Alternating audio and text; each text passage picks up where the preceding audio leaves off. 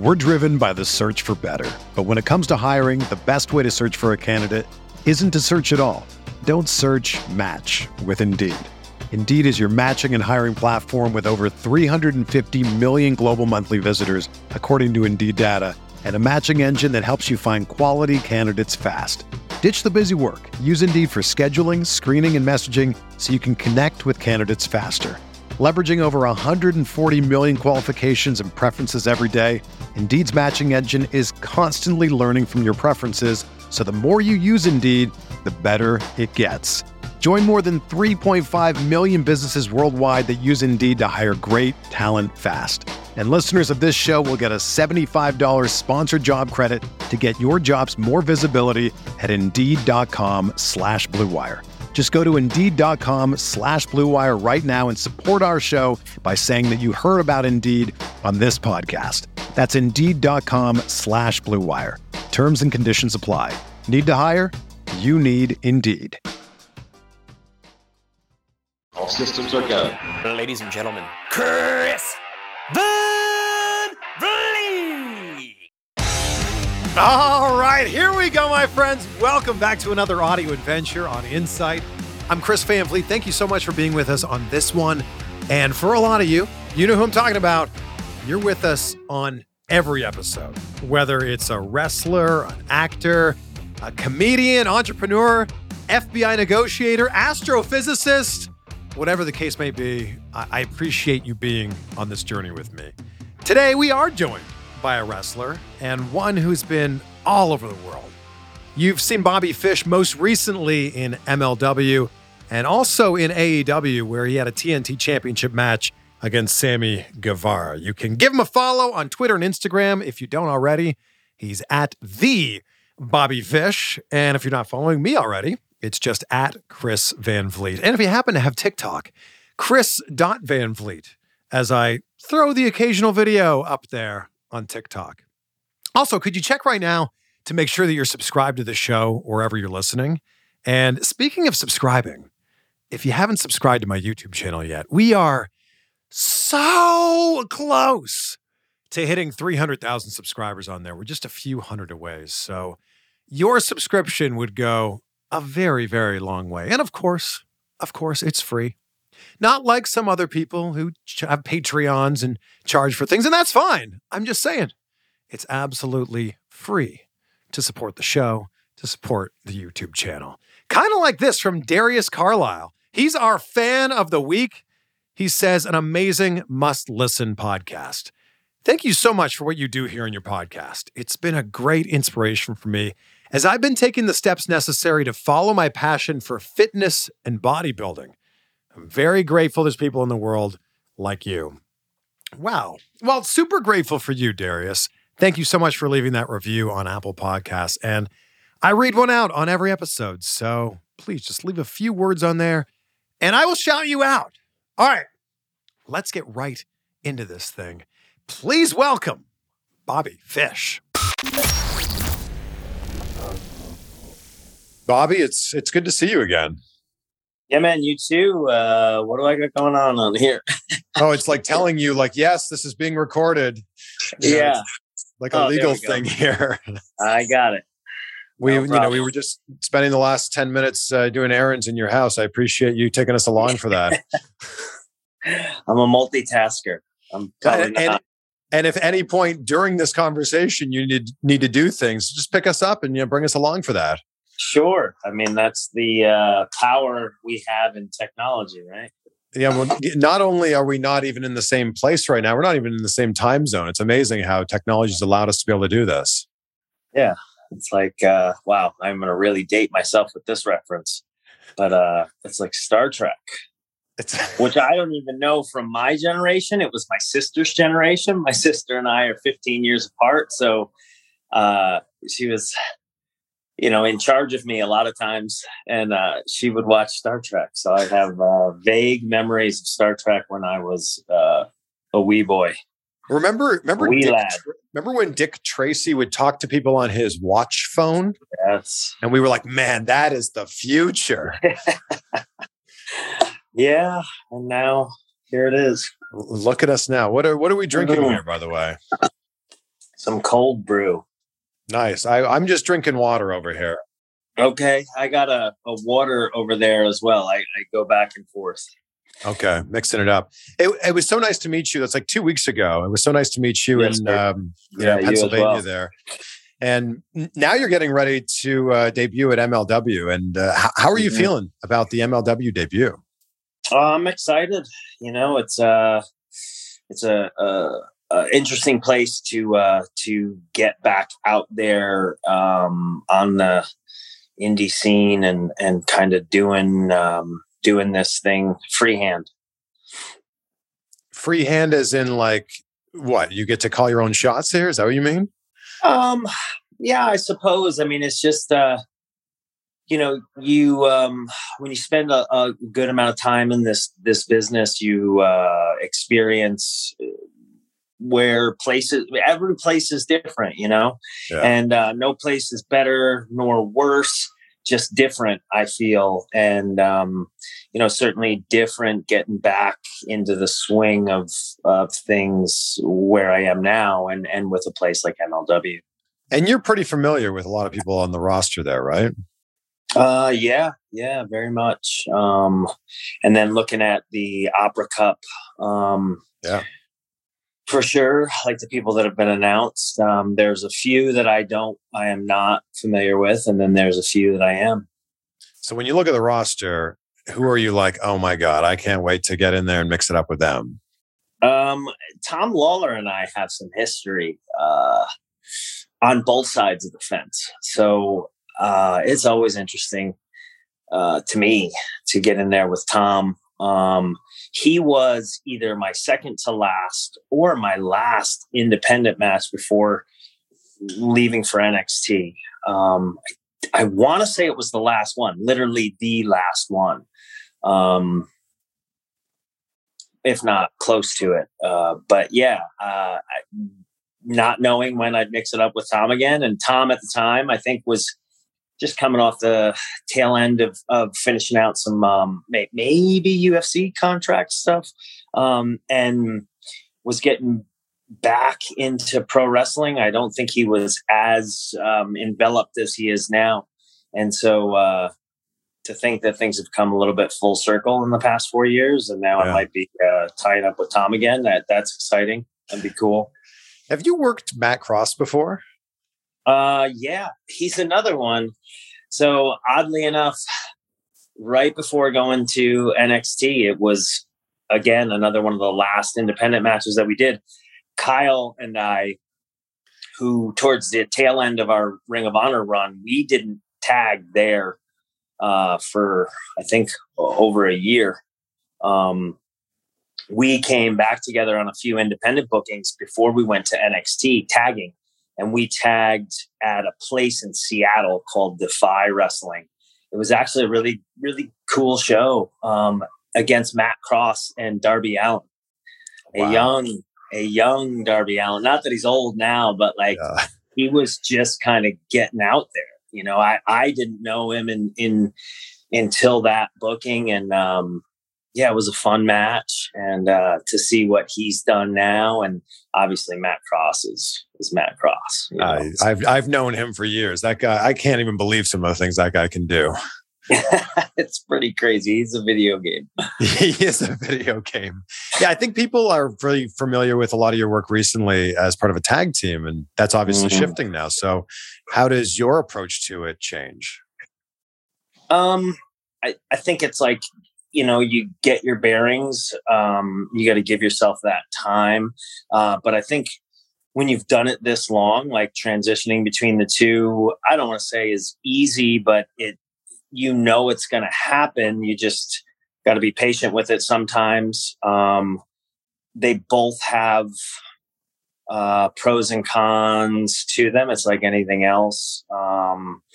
But like I said, towards the end of our Ring of Honor run, Kyle and I really kind of stopped tagging. So I did mostly singles, and then transitioning into NXT, it turned into a couple of years of mostly tagging.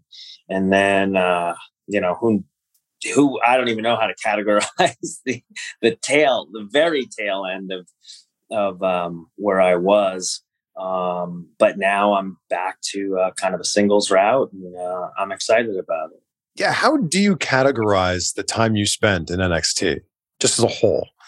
As a whole, I mean, that was certainly one of the highlights of my career. Obviously, the Tokyo Dome and New Japan stuff were highlights as well. So like, I don't rank anything above or below others necessarily, but like debuting in the Barclays Center, standing literally next to two of my best friends and getting that sort of reaction that is now somewhat estranged to us because of the lack of crowds and whatnot recently.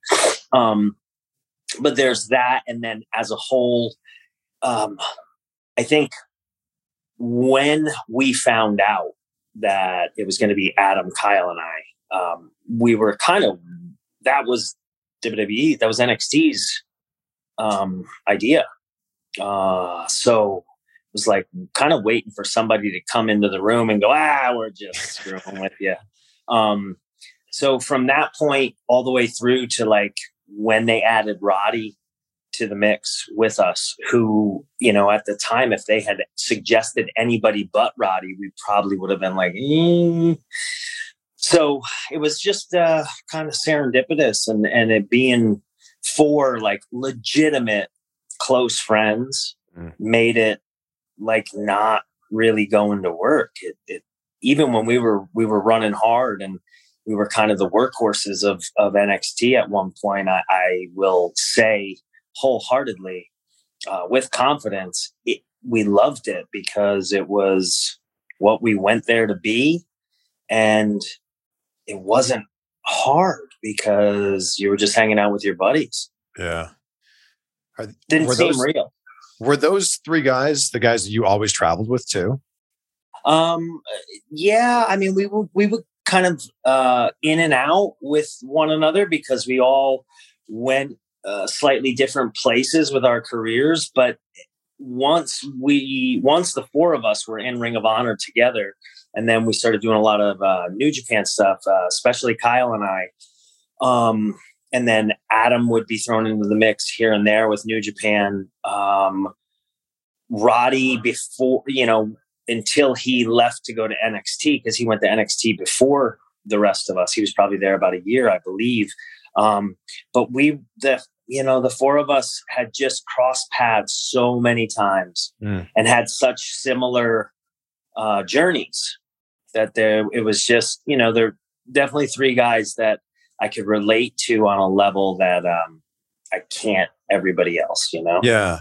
So when you signed with NXT, were you assuming that, that was maybe the place that you would end your career? Yeah, I mean, I was trying to be just present with it and not think too far ahead, because there was definitely a time in my career where I thought, but the standards that were believed to be required in WWE, would have ruled me out at that point in working underneath the WWE. Are you talking umbrella. about the size requirements, perhaps?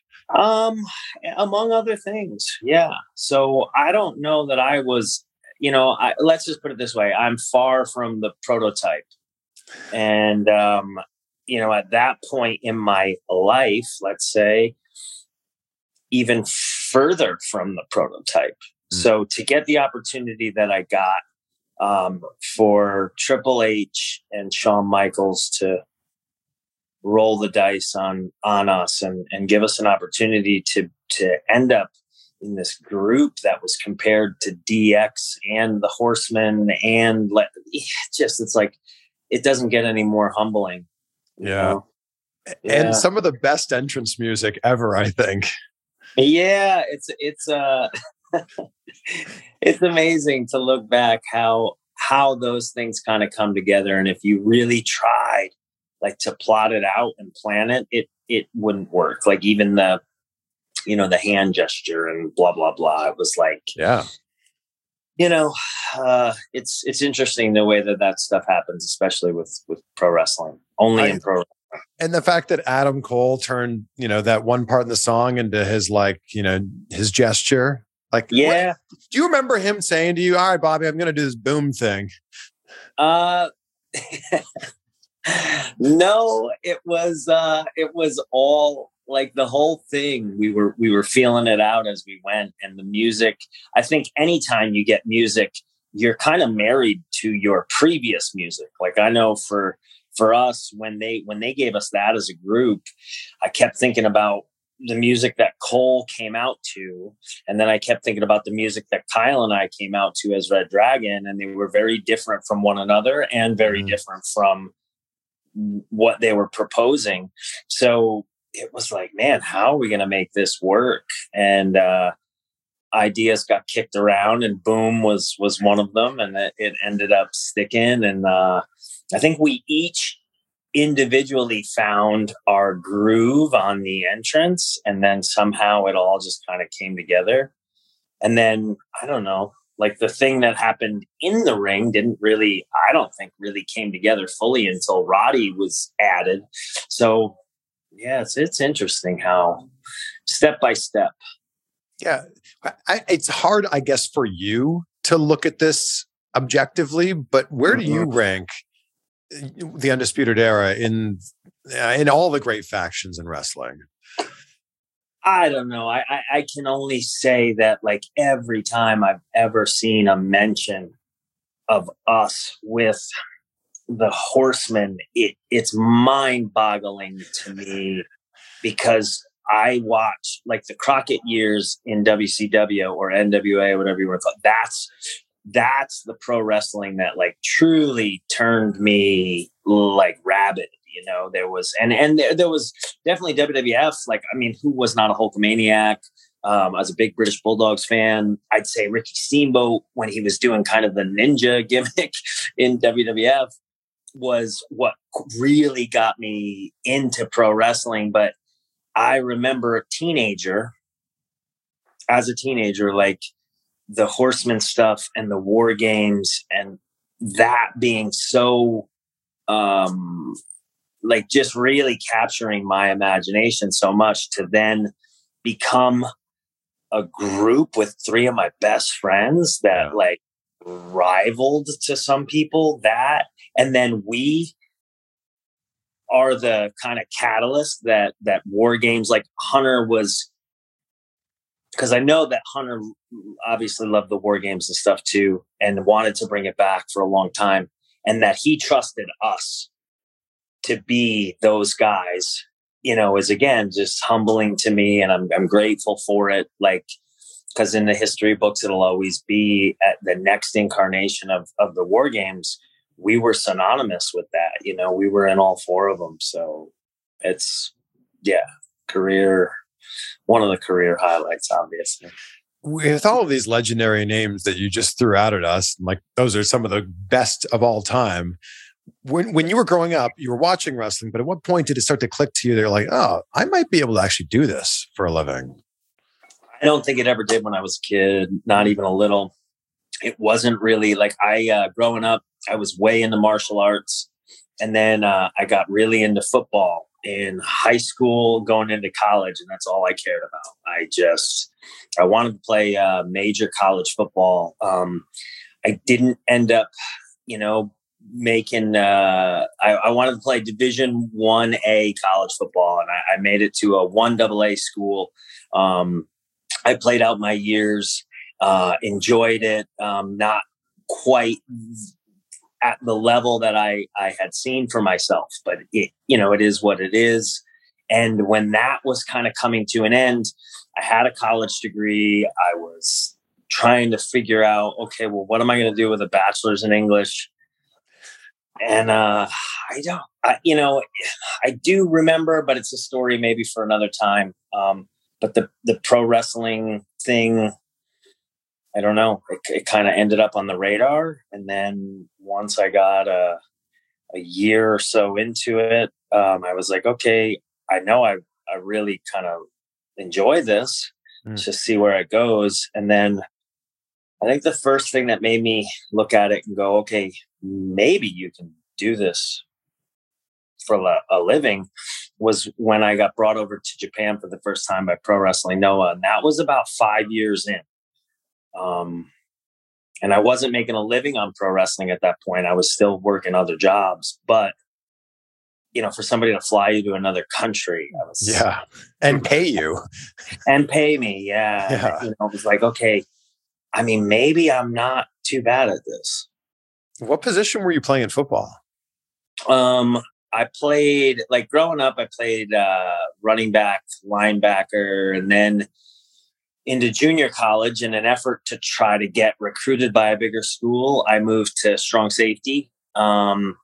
And then when I ended up at a 1AA school, I went back to linebacker because the school I was playing at, like you could get away with, I guess I could get away with being a little bit undersized. And that's what the team I was playing on needed a linebacker.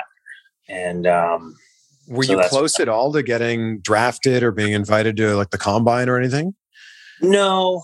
There was a guy on my team, Reggie Green, who was just a out of this world running back. He got some NFL attention. I did what the writing on the wall for me became, because I didn't know what I wanted to do, but I knew I wanted to continue to play football.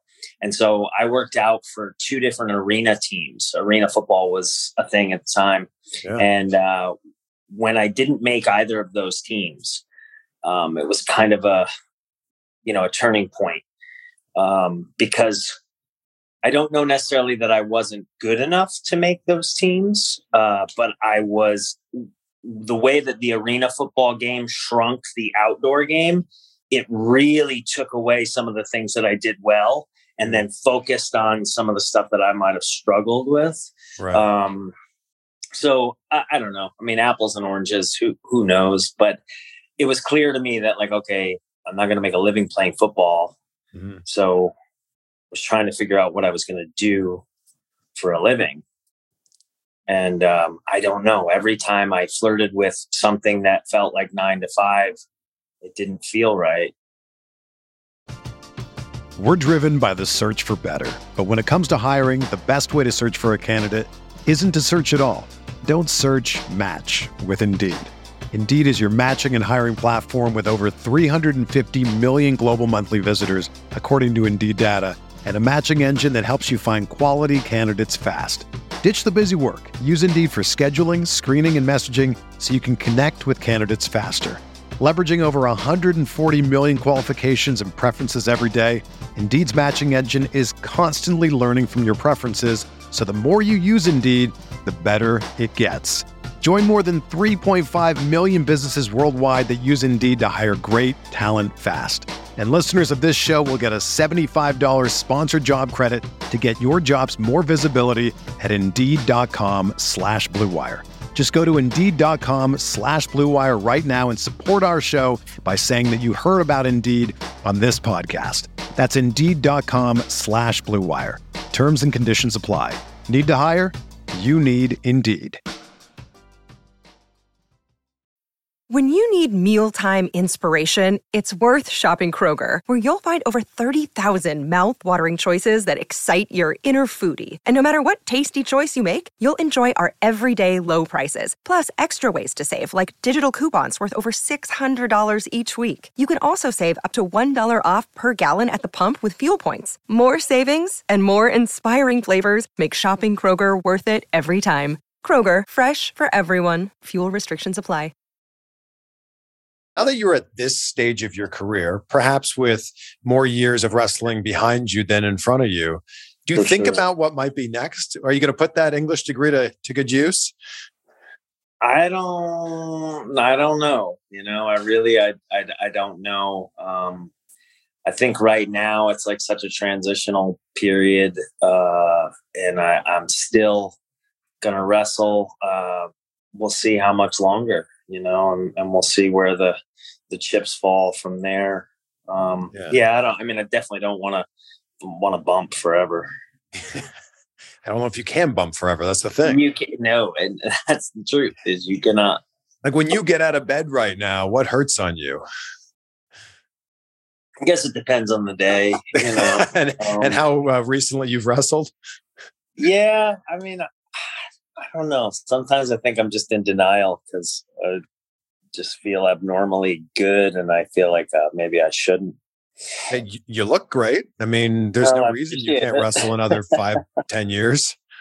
I don't. Yeah, and I don't even know if that's the timetable I wish for. I just know that like right now, I'm still motivated to do it, and I'm just trying to be present with it and make my decisions from that place as opposed to trying to predict the future and know what's to come and blah blah blah. Because you just don't. Yeah. Why did you feel that MLW was such a great fit for you right now? I don't. The opportunity presented itself, and it just made. The more we talked about it, the more it seemed to make sense. And having an opportunity with this, I think it caters to my style. There were some interesting matchups already if I looked at them on the surface, and so yeah, just made sense. Yeah, and it is. I mean, we've already said a couple of the matches, but when you look at the entire roster, I feel like Bobby Fish could have a great match with pretty much anyone there. Yeah, I mean, I'd like to think I could have a great match with anybody. It always helps when you have a good counterpart, But so to look up and down that roster and see the talent, like it's encouraging and it's exciting, and it kind of get you motivated. By the way, Bobby Fish is a fantastic name. I'll thank my parents for that. Were you always Bobby growing up, or were you Robert, Rob, Bob? Like, there's so many different variations of your name. I was Bobby from the time I can remember the earliest. That's what my mother called me, Bobby. And then as I got older and into high school, like I went through a little bit of an identity crisis where I wanted to be, Bobby sounded like a kid. So I insisted on being called Bob. And then as I got out of high school and started going to college, and like I would have to introduce myself to people, I felt really kind of derpy to go, oh, hi, my name's Bob. So I went back to Bobby. Bob Fish is pretty good too, though. Yeah, I guess Bob, you spell it the same way front and back. It's a palindrome. It's amazing. It was tough. So I went back to Bobby, and it's been Bobby ever since. I mean, that's really what I'm comfortable with. And ironically enough, that's what my mom always called me. So, but there must be wrestling fans that think that your real last name isn't Fish. Yeah. For sure, or somebody is looking for like the gimmick to be attached to it, and they're really, there isn't one. I don't come out looking like the Gordon's Fisherman or anything. And really, the way that came about was where Noah had noticed me and recruited me to come in. They knew me as Bobby Fish because it was a Harley race camp was where they saw me. So I was just Bobby Fish. And when I was going over there, the work visa and everything was set up for my real name. So before I had even got there, it was advertised. So I had no choice but at least there to go with my real name. And then it didn't, I figured Noah was the highest profile stuff I was doing. Possibly that would be the highest I did. So I just figured, well, I'm going to stick with it. Why confuse the audience and have multiple names if you can avoid it? I love that you brought up Harley Race because that's who trained you. And I'm curious to know how much of what you do in the ring now is influenced by what you learned from him all those years ago. Well, so that's Harley. Harley was somebody that after I had been working and trained, kind of polished my time there. So Tony DeVito trained me originally. From the Baldies. He worked in ECW. He worked in Ring of Honor. He was who trained me, and I started working after being with Tony. I was probably, like I said, maybe 5 years in when I did a Harley camp, and Noah started bringing me over. At the time, I thought I was going over to train, And when I saw my itinerary and it was for 3 weeks and not 3 months, I couldn't make sense of it. And then I spoke to Harley, and then, nobody really had an answer. So I got over there. And when I got there, much to my surprise, they were like, "Oh no, you're wrestling tonight on Samurai TV in Korakuen Hall. Like, you're having your first match." And off to the races we went. And like most of the Japanese boys, the way that they interpret it, they were like, "Well, no, you were coming over to work." I guess it was just a miscommunication, because I never, from that day forward, I always went over there just as one of the working wrestlers. And I didn't know that I was ready for that, and then, like I said, certainly, so then I would go back to Harley's each year for a few years that they would do the camp and work with Harley. It was, it was awesome to get to spend time with such a legend and learn from him. And like I said, he really was one of the people that was able to polish up some of, I guess, what was there. Do you think there's anything specific that you do in the ring now that is, because of what Harley taught you? I know there's one thing I don't do as often anymore. It was something that I had remembered Harley saying about his neck. And I used to do a diving headbutt off the top rope all the time, because I was a big Dynamite Kid fan.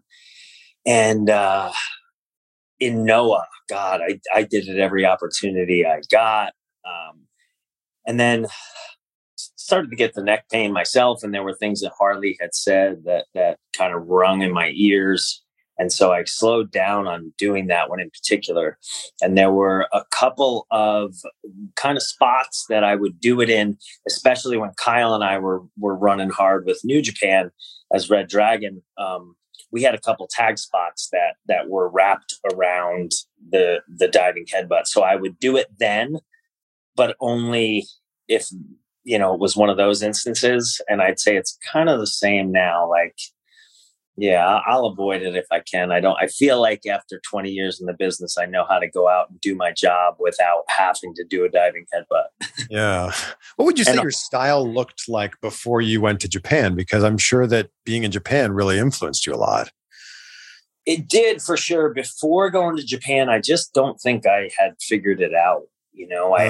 Tony DeVito was, I couldn't have asked for a better teacher of the fundamentals and the little things. He was huge on some of the little things. So like, I think I had some polish before I was supposed to have polish, just because of that. And it was almost by default. It was to no credit of my own. It just happened to be. But I think working for Noah, I was able to figure out how to receive a lot, because in the beginning, like, you were there for a purpose, and they had guys that were, the people that they were the guys that people paid to come see. And you, unbeknownst to me at the time, but you being able to take a licking and keep on ticking, so to speak, was what made you successful in the role that I was in.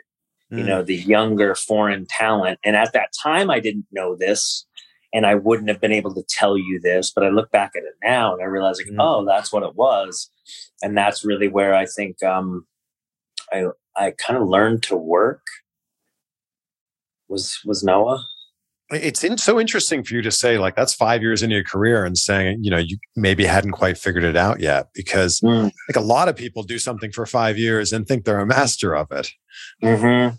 Well, I just don't. I think it's kind of the generation I came up in, and even the generations that have come since. Like, they don't have the people I watched as a kid when the business was still what it was and somewhat protected and blah, blah, blah. Like, there were teachers still working, and they would go out and they would teach you on the fly. I'll look at a guy like Fit Finley, who I was fortunate enough to interact with working for NXT.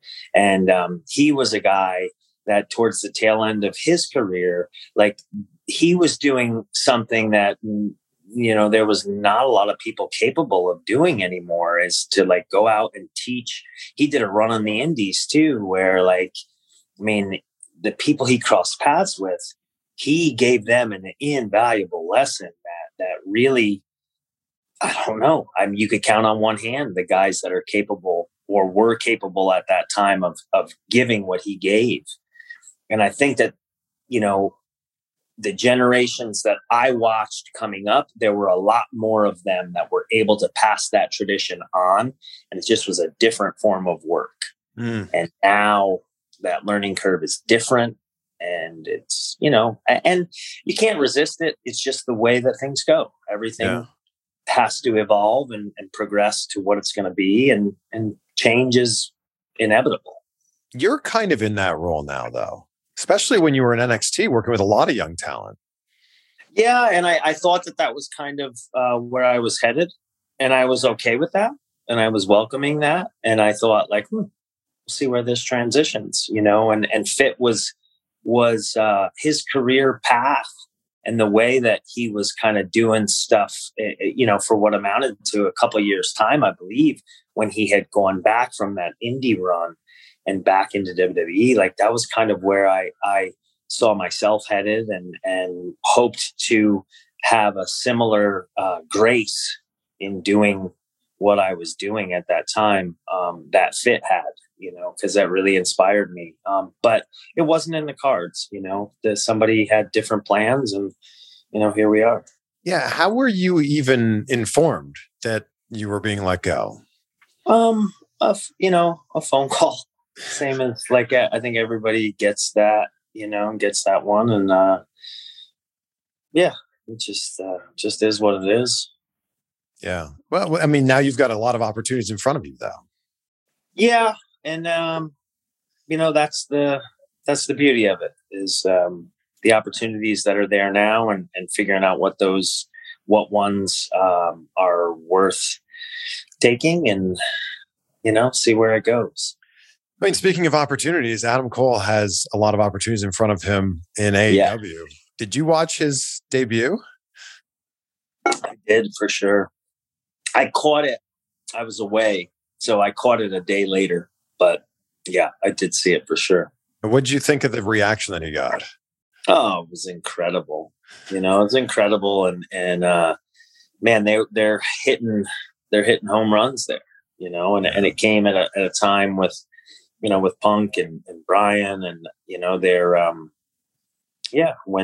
when you're making contact with almost every pitch, it just, it's a good time for them right now. And to see the smile on Adam's face, knowing him the way I do, knowing that it was real and genuine, and I'm just happy for him, Yeah, and you're right. They're hitting a lot of home runs right now. But the great thing is, I've said this so many times, but rising tides lift all ships. And I feel like if AEW is succeeding, then everybody else can succeed as well.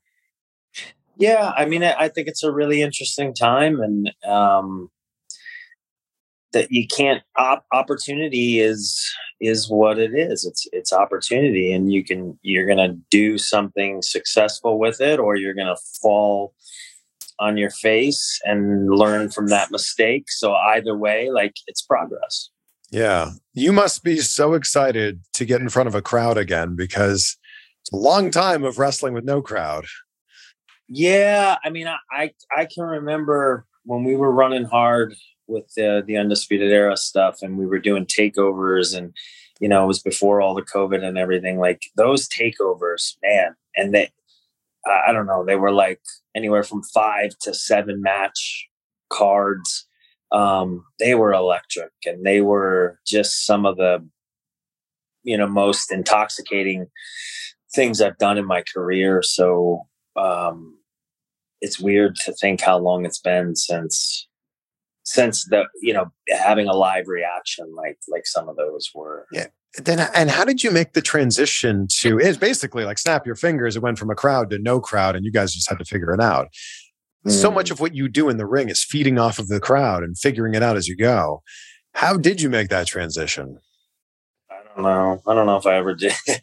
Like, I'm very much a live audience guy because I can't shut up, and it's to the point of annoyance. I know my girlfriend hates the sound of my voice a lot of times, and I know other people in wrestling have mentioned it. Like, I hear your voice for some reason over other people's when you're yelling at whether it be a ref or the other team or a audience member. And I've always kind of relished those opportunities to engage with the 2 or 3 people ringside.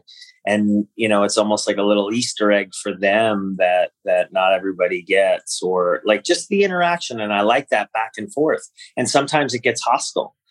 But I think it's all part of it, and it's interactive. And that's what's cool about wrestling is it's kind of like a movie, but not a movie because you can interact.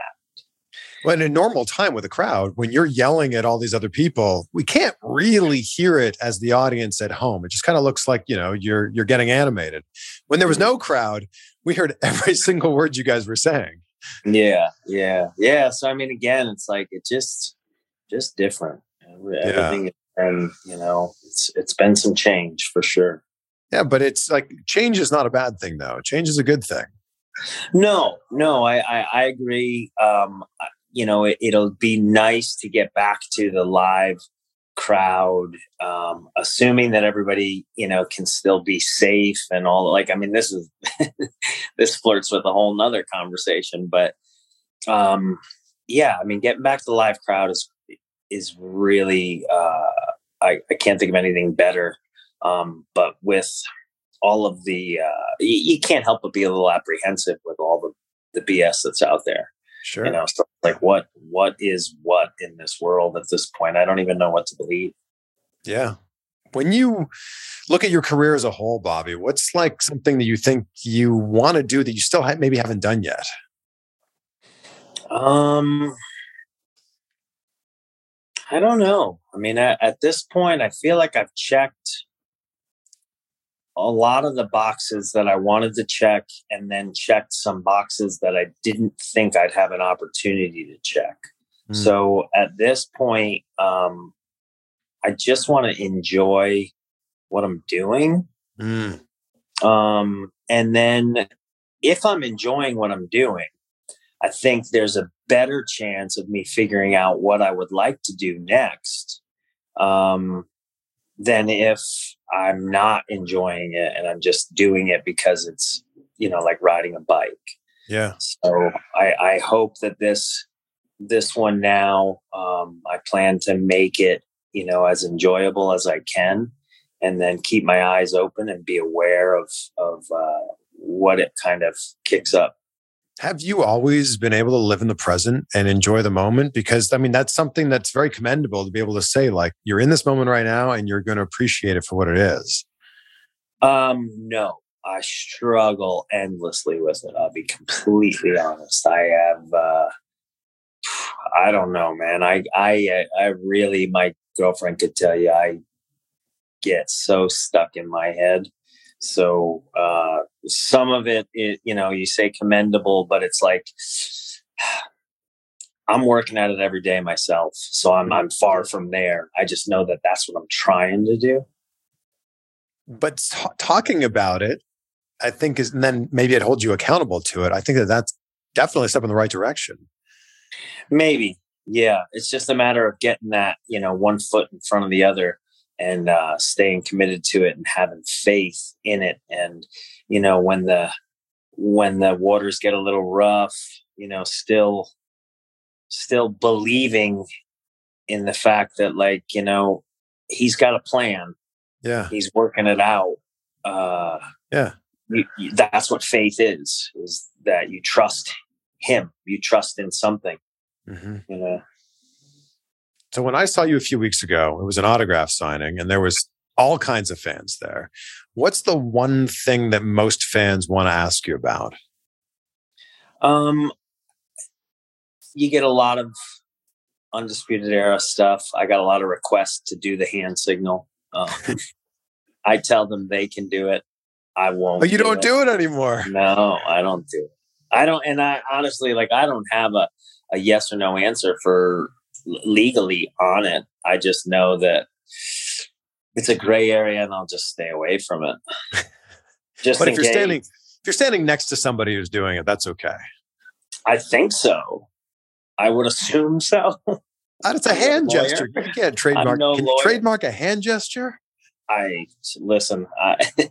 They got a lot more legal brain power going on that end than I do. So if it were to be a point of contention, I'm not winning. So I'll just stay away. They have more expensive lawyers than you do. Is that what you're saying? They sure do. Bobby, I'm so excited to see you back in the ring. I think MLW is such a great fit for you. And I'm excited to see what happens with the Opera Cup. Yeah, me too. Me too, for sure. I end every interview with the same questions. So I'm going to ask it of you. And you mentioned being grateful earlier. What are 3 things in your life that you're grateful for right now? Grateful for my kids and their health. Including my stepdaughter and my girlfriend, my 2 daughters, Madison and Britton, who live in New York. I'm grateful for the opportunity to go back to work and make a living, and I'm grateful, for this morning, for the fact that I opened my eyes and got to see the sun and live another day, because man, you don't know. You really don't know. Yeah. Grateful for you. Thank you so much for this, Bobby. No, thank you. I really appreciate it. I look forward to seeing you again in person, whenever that might be. Yes, sir. You never know. This business, you're always crossing paths. This is true. All right. Thank you so much. Yes, sir. Thank you, Chris.